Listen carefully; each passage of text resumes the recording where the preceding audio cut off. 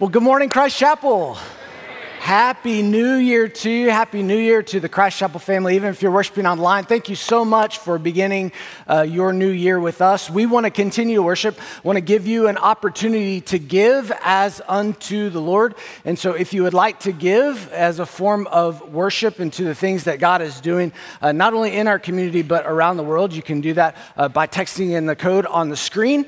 You can give online. That's how Jen and I give. Or if you'd like to drop in a physical gift into one of those boxes outside of the venue that you're worshiping in, you can certainly do that once you're done with the worship service today and you're leaving. But certainly thankful for all of you that do give. Thank you for your generosity. And thank you for all of you who participated in the end of year giving as well. You'll hear, we're still getting reports and those things are still being added up, but super thankful for all of you that participate in that. And even if you didn't, thank you for going home and praying and just asking God, do you want us to participate in this? Thank you for just being obedient to the Lord in that. And many of you brought those gifts on Christmas Eve. And guys, Christmas Eve was fantastic. Thank you so much for just the warmth and hospitality that you gave to so many folks that came. There were over 12,000 people that came to a Christmas Eve service at Christ Chapel. And so it's not about numbers whatsoever, but those are individuals that we love, that we care for, that we've been praying for. And so thank you for loving on those folks and just making them feel a part of the Christ Chapel community as well. And thank you to all of you who served. There were so many of you that morning. If you remember, it was raining that morning, and there were people out helping to park cars in the morning in the rain. So many of you served in kids ministry or hospitality or whatnot. Thank you. I love you. You're a fantastic church. Super thankful to be with you. But hope you got a break over Christmas and New Year, and assume that probably over the Christmas break, many of you probably watched a Christmas movie. We talked over Christmas Eve about Christmas customs that we all partake in, and one of those Christmas customs I've found when I talk to people is that they watch the same Christmas movies every year. You probably watch the same Christmas movie. I feel like 90% of people could fall into one of these categories. Either you watch like Charlie Brown Christmas or the old Rudolph, or you watch like A Christmas Story or Christmas Vacation, or you watch The Elf. Like that's like 90%, or there's the slim majority of you that try to make Die Hard a Christmas movie, and okay, whatever. But most of you watch those familiar Christmas movies, which is honestly great, and we do the same. Elf is on I feel like every day at our house, and one of the great things about watching those familiar Christmas movies is you don't really have to pay attention. You can really do a lot of other things. You can, wrap gifts, or you can bake cookies, or you can do a little bit of email work in the background. It doesn't matter. And then you can just tune in whenever you want, and you tune in to your favorite part, or, to quote it or whatnot. I mean, you just engage whenever you want to. Now, if you were adventurous over the break, you watched a new movie. Now, the thing with a new movie is you have to pay attention. And not only do you have to pay attention, if you're paying attention, the other thing that you hope is that whoever you're watching the movie with is also paying attention. Because if they're not paying attention and they get up and they go get a snack, or if they get up and they go to the restroom, they come back, and what is the first thing that they ask? What did I miss? Exactly. What did I miss? And you go, okay, well, and you try to catch them up as best as you can, and you're like, well, this person was over here, and this thing happened, and whatnot, depending on how long they were gone. And then, maybe this only happens in my house, but then, there might be follow-up questions, because the information that you provided was insufficient to what they missed. And so they're like, well, what about this, and what about this, and you just get to a point where you go, you know what I need to do? I need to just pause, and we need to go back to the beginning. Well, maybe it's not the beginning of the movie, but maybe it's the beginning of the scene. Maybe it's picking up where you left off. It's just easier for everyone to get the context of what is going on and where the story is headed if you just pause and go back to the beginning.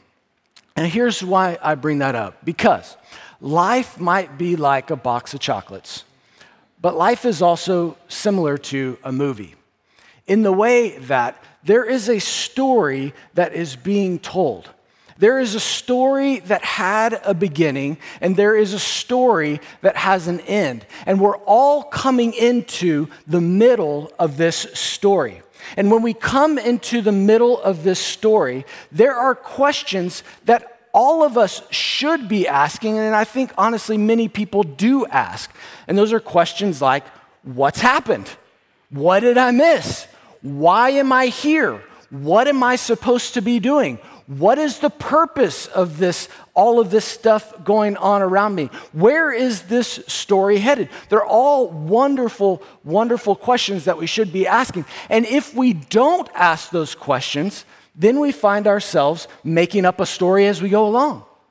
And we figure out, this is the role that I want to play, and this is the plot that I think is going on. And these are the characters that I want around me, and this is how I want my movie to turn out, my one life to live. That's an old TV reference. This is what it's about. But oftentimes, if we do that, if we don't ask the right questions and get the right answers, and we begin to make up the story around ourselves, and we begin to make up the plot ourselves, then we end up being in a disconnected story. We end up with a broken table. We end up as discontent people. And sometimes the best thing to do is simply just pause and go back to the beginning. And that's what we're going to do today. So if you will, open your Bibles to Genesis chapter 1. Genesis chapter 1. If you're opening one of the blue Bibles, I dare you to guess what page it is. It's actually page 1. Page 1 in the blue Bibles. Today we're starting a new series called Go Back to the Beginning, an action-oriented title, because that's what we want to orient you to. No matter what the beginning is, to go back to God, to go back to the beginning. And really, this is definitely a theme for our series as we're going to walk through Genesis chapter 1 through 7. And I know some of you would like to go further, totally understand that. But for our purposes this year, we're only going to go through chapter 7, which is going to take us to Easter. And the rest of our series this year are really going to focus on some fundamentals. I really want us to focus on fundamentals this year because our world is a chaotic world. We live in turbulent times, and I think we really need to ground ourselves in God's word and focus on some of those fundamentals and some of those basic truths, some basic tenets of the faith. So for our purposes, we're just going to go through Genesis 1 to 7 for the next 3 months. There's going to be plenty there, and we'll even take some sidebars that we're going to stop, and we're going to focus and drill down a little bit more a couple weeks. So I'm really excited about this series. But let me tell you that my goals for us as a Christ Chapel family through the series, I always like to do this when we start. So first, I want to highlight God's desires for your lives through his original design. Highlight God's desires for your life through his original design. A second, I want to explain God's character. He doesn't do anything that's out of his character. So I want to explain God's character as it's reflected in his design as he interacts with human beings, as he interacts with folks like you and me, because his character doesn't change. And then third, illustrate how his original design can still and should be followed today for us to experience his best. He established life, creation, the world in a way that was orderly, and not only orderly for his good and his glory, but for our good, for our best. And so we want to apply these things so that you can experience God's best in your own lives. But before we start into Genesis, I have to give you some basics. These are on your sermon notes, so you do need your sermon notes because none of this stuff is going to come up on the screen. I want to explain some basics simply about the book of Genesis, just to give you an idea of the context. So, Genesis, the title, means beginnings. It's transliterated from Hebrew. The Old Testament was written in Hebrew.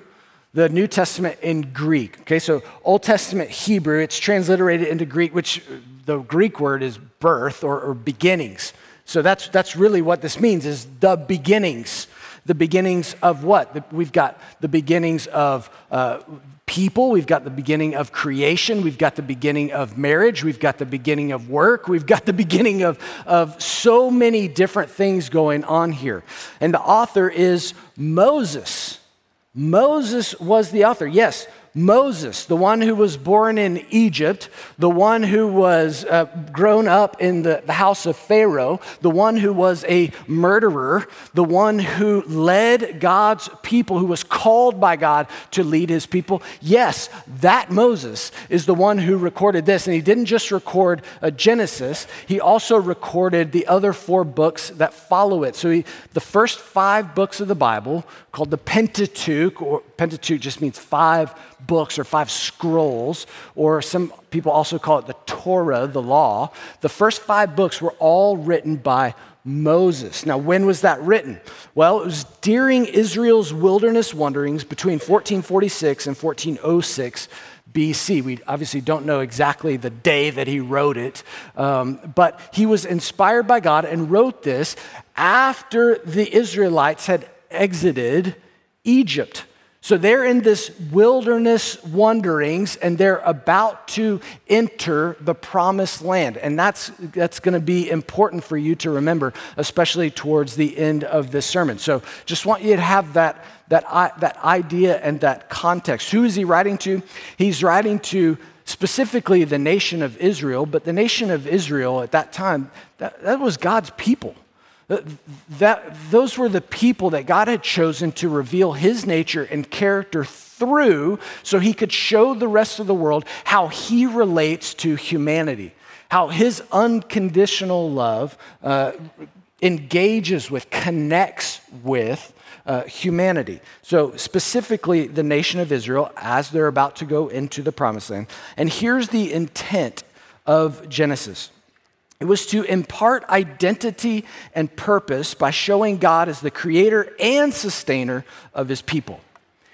He wanted to impart an identity to the nation of Israel and show them their purpose as they're going into the promised land. And that's important because they get this do-over in a sense, this redo as they go into the promised land. He's saying, hey, let's go back to the beginning here as you get a fresh start in the promised land as a newly formed people that are now separated from Egypt. And it's really important to understand the intent, because understanding the intent helps gauge our expectations of what we're supposed to get from Genesis. And what I mean by that is Genesis is not a universal history of man book. That's not what it was. And does it have historical events? Absolutely. I believe it is historically accurate, but it's not written as a comprehensive history of man, nor is it written as a science book. This is not a biology textbook or a geology textbook. In fact, it's not written in scientific language. If he had recorded it in scientific language that we understand today, nobody would have understood it back then. That wasn't the purpose or intent. This is a theological book. It's meant to show us who God is. In fact, honestly, the things that are recorded in some ways scientifically show us that God supersedes science. So you've got to understand, this shows us how God interacts in the world. That's the point of Genesis, and it helps us understand the expectations that we bring and expect Genesis to teach us about. Now you say, well, is this valuable for us? This is still the Word of God. Please understand that. This is authoritative for our lives. In 2 Timothy chapter 3, verse 16, I just want to reiterate that this is authoritative for us.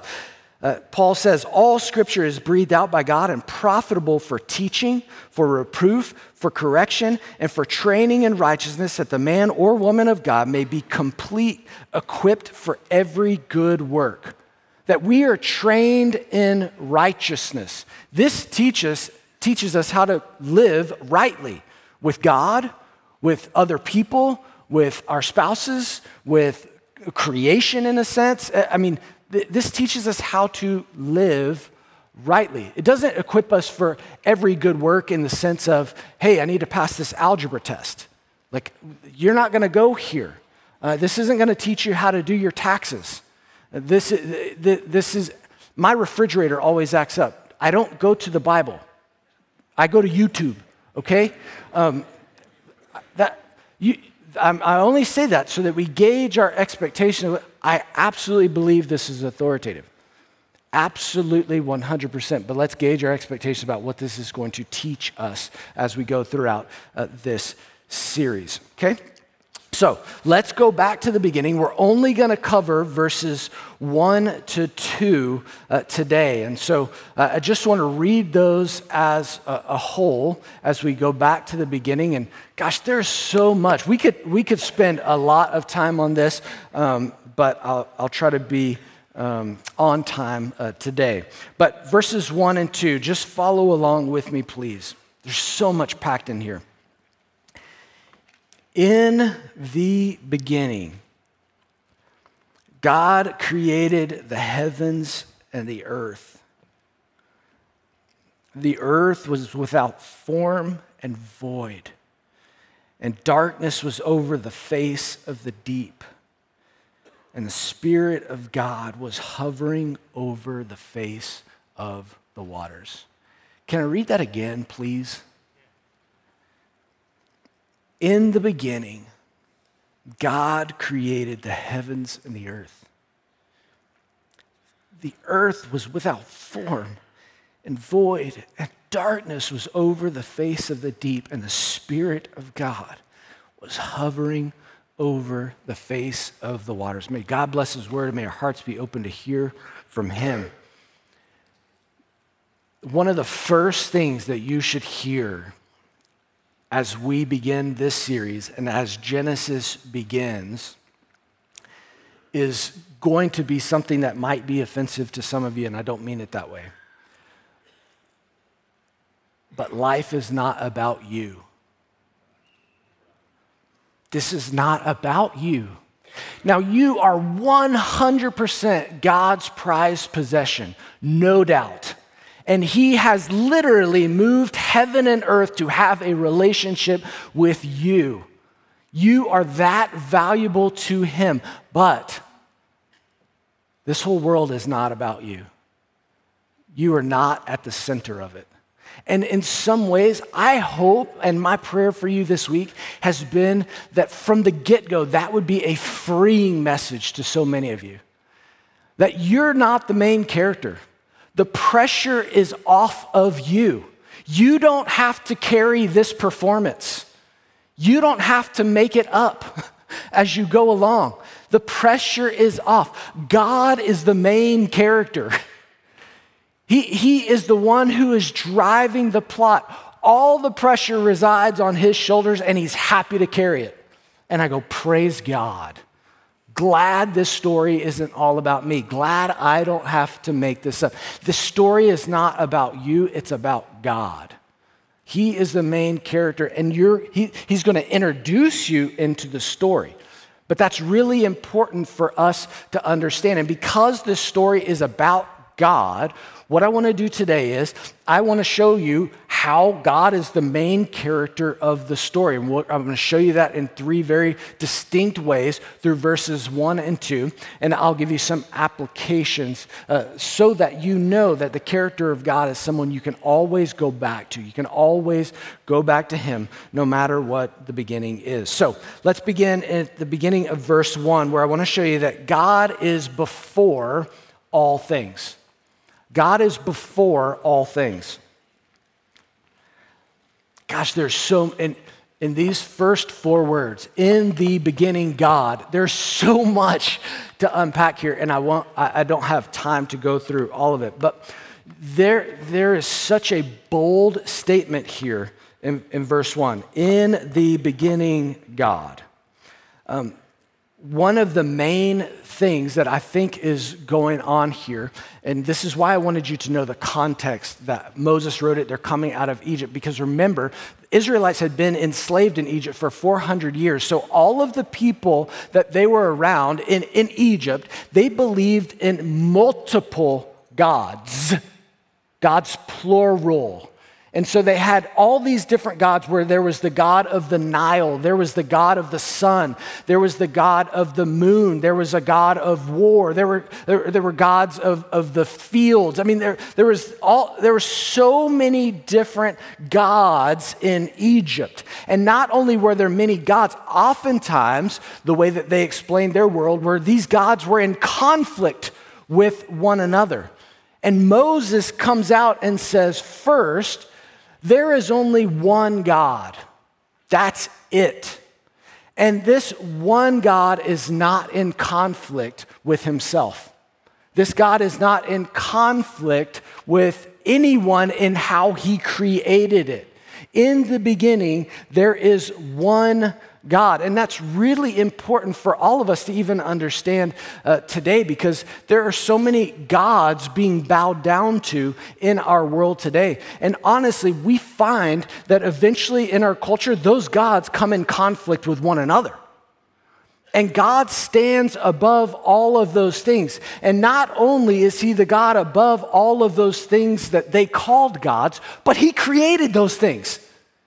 He created the sun, he created the moon, he created the Nile, he created the field, he created all of those things. There is a huge statement here about a monotheistic God. He is singular, he is one, even though he is triune. In the beginning, God. There is one.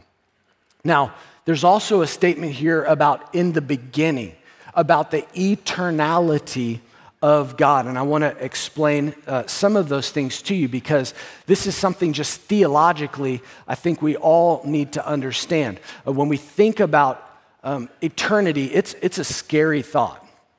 I don't know if you've ever spent any time on it. I distinctly remember a time when I was probably 8 or 9, I was lying in bed about to go to sleep, and for some reason I started thinking about eternity, and it freaked me out. And I stopped thinking about it. And haven't thought about it since. No, I mean, it is somewhat of a frightening thought to think about something that goes on and on and on and on. I'm freaking some of you out right now. But hey, but God was before even time began. He is eternal. Now, here's what we mean when we say that. I've given you 3 statements on your sermon notes. These will come up on the screens. But first, the eternality of God. God being eternal means that God is self-existent, depending on no person or thing to originate his existence. Now, one of the things is, as I walk you through these things, one of the things that I hope that you grasp, but grasp in a very good way, is God is completely other than us. He's completely different. You see, we live in a world of cause and effect. There is a cause, and sometimes we cause, and these are the effects. These are the consequences. This is the ripple effect. God is the first cause of everything we see in Scripture, but there was no cause upon him. He existed eternally.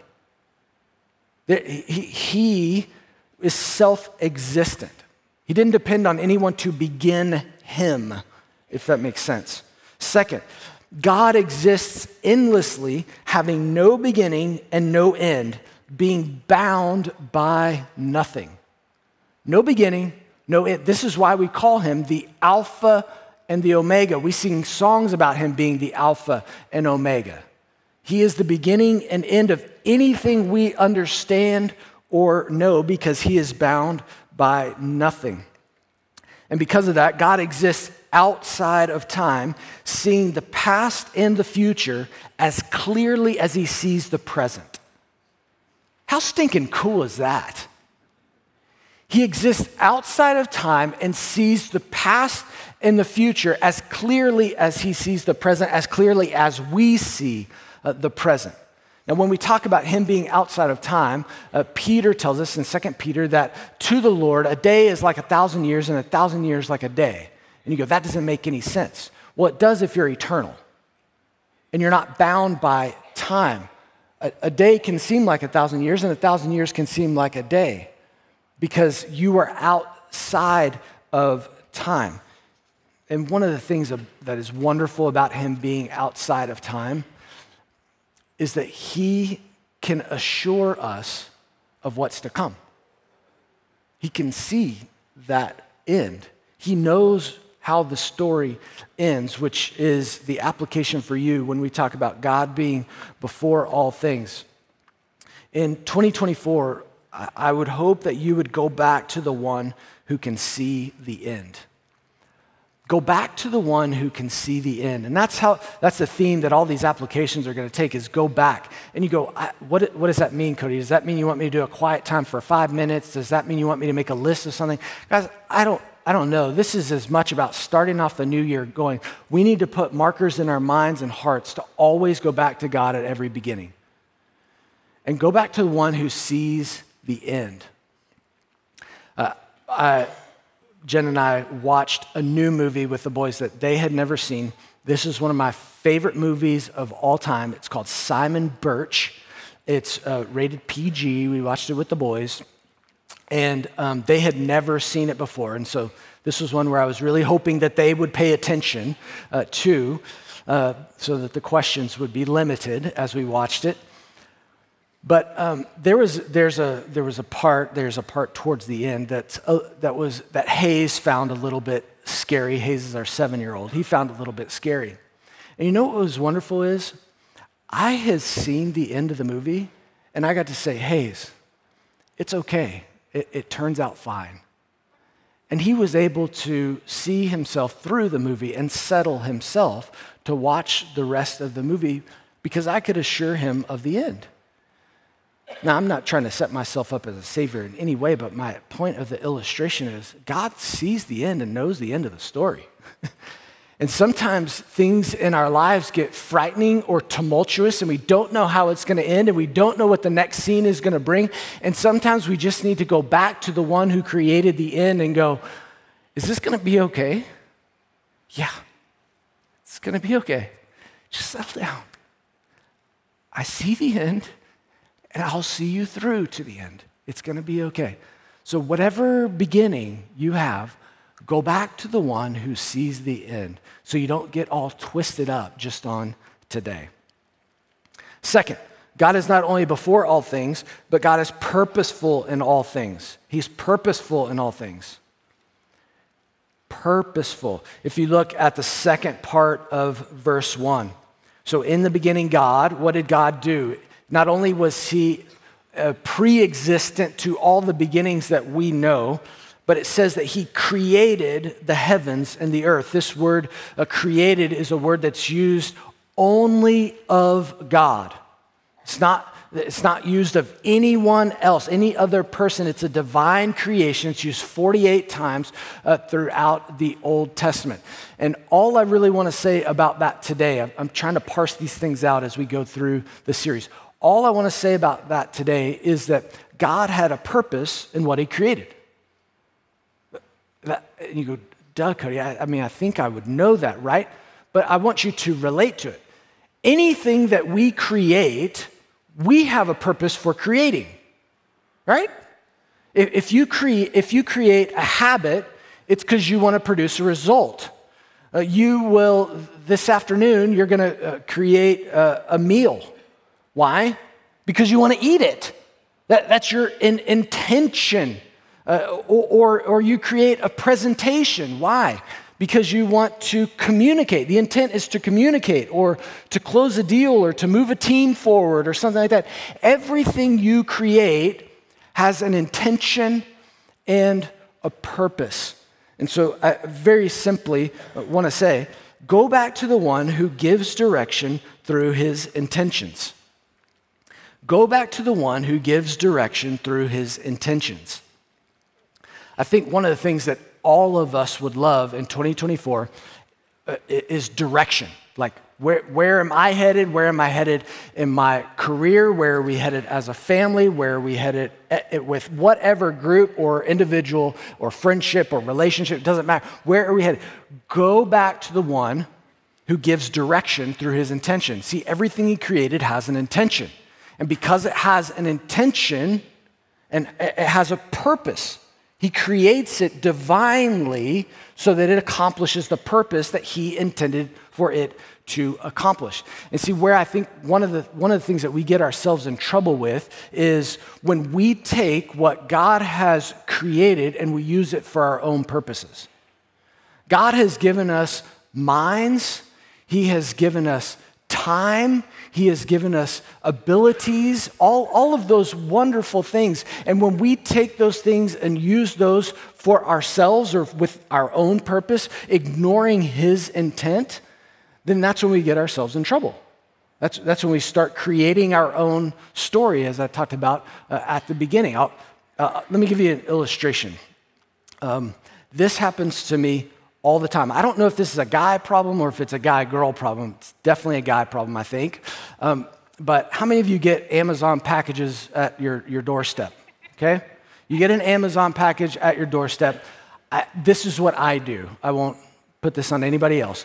I get the Amazon package, I pick it up from the front door, and the first thing that I do every time is I reach into my pocket, I pull out my keys, and I start trying to rip open the package with the keys.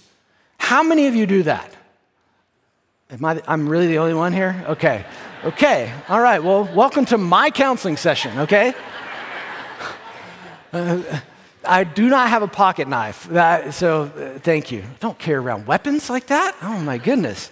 But here's what happens whenever I try to do that. Whenever I try to do that, the package is never opened easily. It certainly dulls the key. And oftentimes, I'll find that it hurts my knuckles. Like I'll end up slicing open one of my knuckles or something like that. Why? Why does that end up hurting me? Why does it end up frustrating me? Why does it end up taking longer to open that package? Because the key was never intended to open packages. The key was intended to start my car, not open Amazon packages.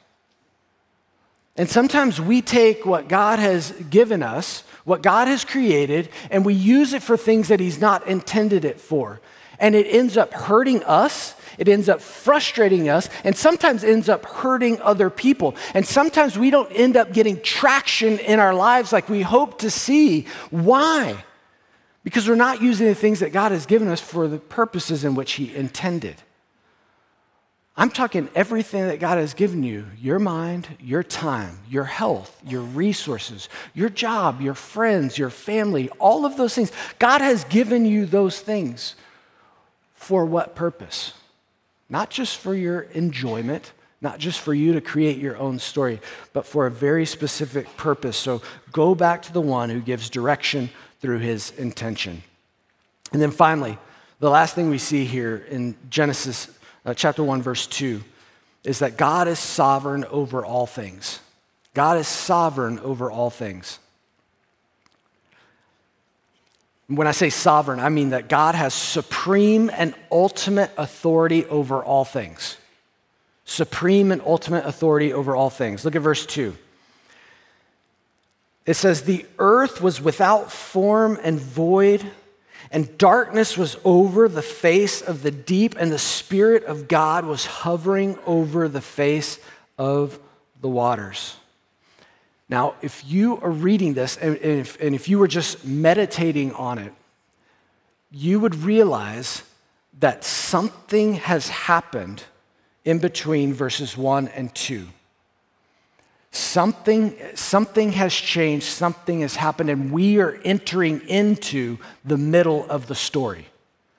And the reason why I say that is because think about these terms that are used when it's describing the heavens and the earth. The earth was formless and void, and darkness was over the face of the deep. If you just use those adjectives, that does not sound pretty. If you were looking for a spring break vacation place and it said formless, void, and dark, you would probably say, I don't really want to go there. Something has happened, and I think what happened between verses 1 and 2 was the fall of Lucifer, which we'll talk about later on, fall of Satan, which is recorded in Ezekiel 28 and Isaiah 14. We're going to talk about that later in our series, but I think that is what has happened, where a third of the angels fell. All that say, the terms formless and void often have to do with sinful destruction. And so how do we start off with God created the heavens and the earth and it's formless void? That's why I think the fall of Satan or Lucifer happened there in between, but we'll get there again later. My point is things are going crazy. There's chaos on the earth in verse 2. Something is going on and it's not right. But what does it say? What does it say over the formless void and darkness? The Spirit of God was hovering over the face of the waters. The Spirit of God is over the void, the emptiness, the darkness. He is hovering over it. I love the verb hovering. It actually means, the picture is of the mother hen brooding her chicks, putting them under her wing, but it's bringing in and reining them all in. That's the idea. It has the idea of movement, but movement with ease. I love that. Movement with ease. Like, he's not freaking out. He's hovering over this chaos, but I got this. He is supreme over all of these things. I tell you that because the application for us as we think about this is to go back to the one who calmed the chaos. Go back to the one who calmed the chaos, who is in supreme and ultimate authority even over chaotic situations. And here's why I say that. Because every new year, I think everyone in the world, myself included, I think everyone in the world hopes that the new year brings a clean slate. That the new year brings this ultimate fresh start. Like, just because the calendar year changed, all of a sudden we have zero baggage from 2023 or 2022 or 2021 or 2020 or however far back you want to go. And you all know that ain't true. That yes, we have a clean slate with God through the forgiveness of sins and what Jesus did for us. But man, none of us are starting our careers as a fresh slate. None of us are starting relationships necessarily with a fresh slate, a clean slate, a fresh start.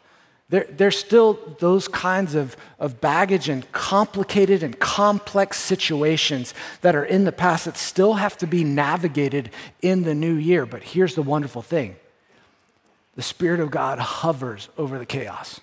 And he calms the chaos, and he brings something wonderful out of that chaotic situation. You see, here's such a cool thing about this is, yes, this is a story about creation, but it is as much of a story about recreation, where God redeems and restores something that was chaotic, and you go, man, that is hopeful for my life.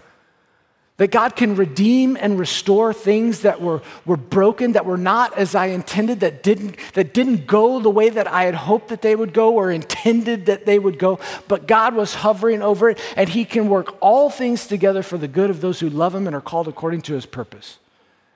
That he can work for your good this year, even if you're bringing in chaos from 2023. Still sovereign. Still hovering over you. Still has you in the shadow of his wings. So go back to the one who calmed the chaos. In every beginning, go back to God. I don't know what your beginning looks like. If you're beginning a new job, if you're beginning a new relationship, if you're beginning a new small group this year, if you're beginning, I don't know what you're beginning. If you're beginning parenting for the first time, go back to God. Go back to God. He's before all things.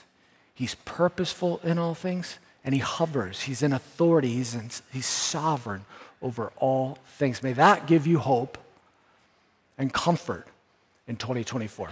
Let me pray for us.